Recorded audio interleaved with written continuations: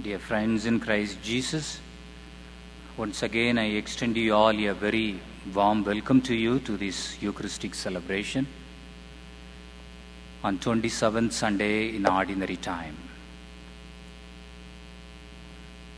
The Gospel today, Jesus talks about 4 important things for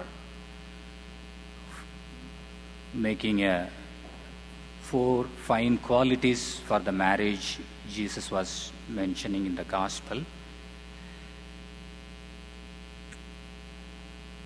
So it was right before Sunday Mass, parishioners were sitting in their pews and talking. Suddenly, Satan appeared at the front of the church.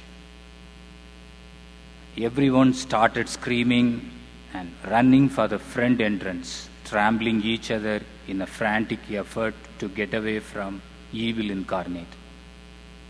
Soon everyone had exited the church except for one elderly old woman who sat calmly in her pew without moving, seeming unmindful to the fact that God's ultimate enemy was in her presence. So Satan walked up to that old woman and said, "Don't you know who I am?" The woman replied, "Sure, I know." "Aren't you afraid of me?" Satan asked. "Nope, I'm not," said the woman.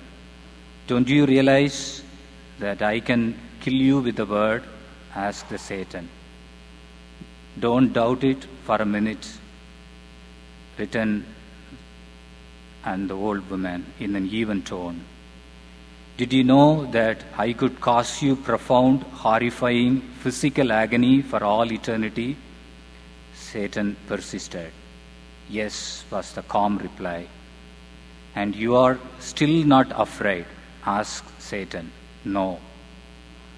More than little agitated, Satan asked, "Well, why aren't you afraid of me?"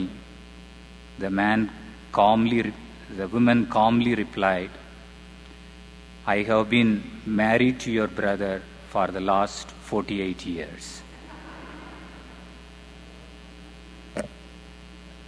Dear friends in Christ Jesus, in the Gospel today, Jesus mentioning 4 important things for a marriage. Oftentimes, people would ask me how marriages are conducted in India. And I would tell them almost all the marriages in India are arranged marriage. In arranged marriage, what will happen?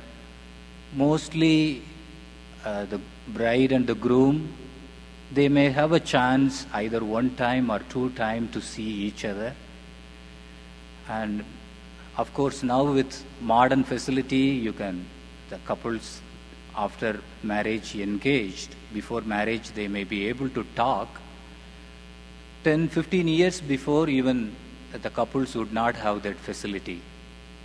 And the parents would arrange the marriage, and the boy's parents would find a partner for a girl. And in the same way, the girl family also looking for a boy. So finally the parents and the 2 family come together, and so if everything goes well, education and the likings, then the living place, everything, they are happy, then they step into making the engagement process. So mostly in India, almost even now also, mostly arranged marriages.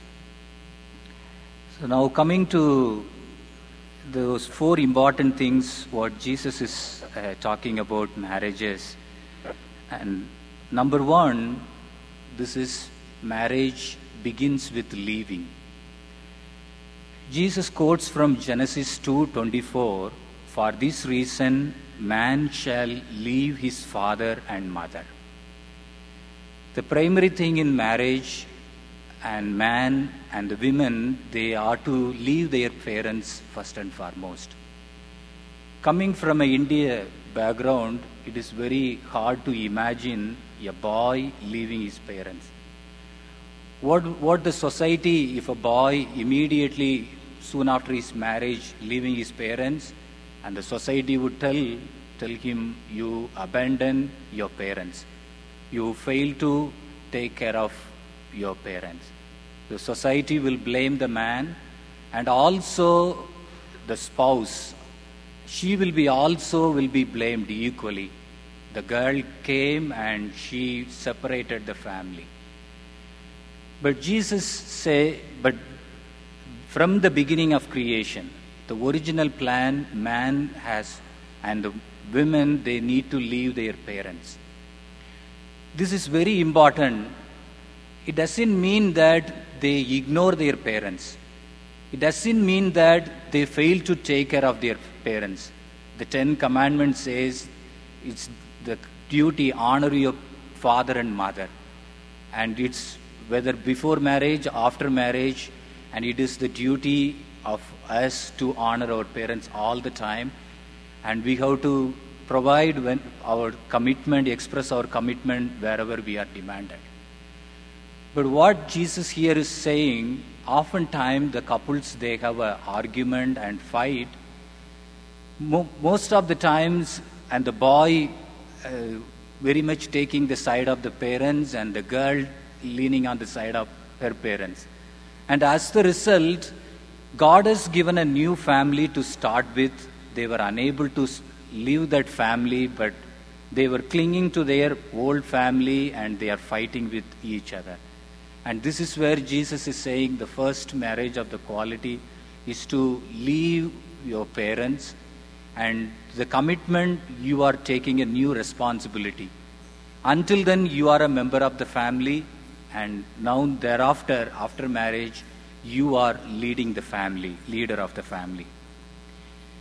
And the second quality in the marriage we need to remember, Jesus is saying is, for this reason, man shall leave his father and mother and be joined to his wife.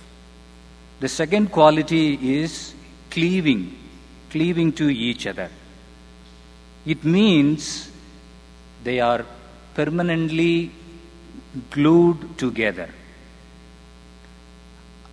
And so the marriage, it has the idea joining two things together so tightly. Marriage brings two people and it brings them together. So cleaving to each other. In that process, we see my parents now currently they are 47-year-old as a couple. I see them. They know my parents as a husband and wife. They love each other. But I see them. They argue. I see them. They were a heated argument. I saw them sometimes in tears when they have a discussion. But in all that, they at one point they gave up their ego and they compromised each other and they expressed their concern and love. The same thing I could see in them in the midst of conflict, tension, heated argument. And Jesus, this is what he is saying, be joined to his wife. And this is also calls us to think the quality of indissolubility of marriage, unbreakable quality of marriage. So man leaves his father first, and then he is cleaving to his wife in the midst of all those things happening. And the family, marriage life is not full of red roses. It is thorns and thistles are there, and definitely we need to walk over and remain together. The second quality in marriage we need to remember. And the third quality Jesus insists upon for a marriage is weaving. And for this reason, man leave his father and mother and be joined to his wife, and the two will become one flesh. They are no longer two, but one flesh. Marriage is a sacrament. Marriage is not a contract, it's a covenant. In a contract, what happens, two parties, they remain separate. It's kind of oil and water. They are shaken up, but they don't mix together. Left alone, they will eventually separate into their original respective parts. But in a covenant, two become one and the same. More like the mashed potatoes.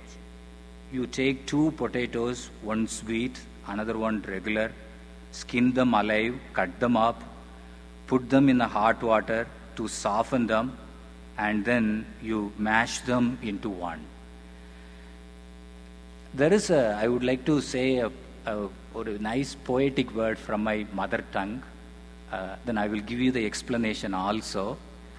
How the marriage brings people into one. There is a nice poem in my mother tongue. Tamil is my language. நேற்று வரை நீ யாரோ நான் யாரோ இன்று முதல் நீ வேறோ நான் வேறோ அன்புடைய நெஞ்சம் தாம் கலந்ததுவே. I am going translation now. Until yesterday you don't know me, I don't know you. From today onwards I am in you, you are in me. We are in oneness, we are together.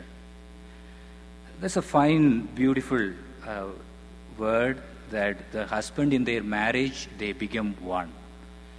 And they no longer remain two. So that's why they say in God's marital mathematics, 1 plus 1 is equal to 1. And the fourth quality for a marriage, Jesus focuses on grieving. The sanctity of marriage is grounded in God Himself. To break what God has brought together is grievous to Him, and it hurts us as well. Therefore, what God has brought together, no human being separate, the scripture says.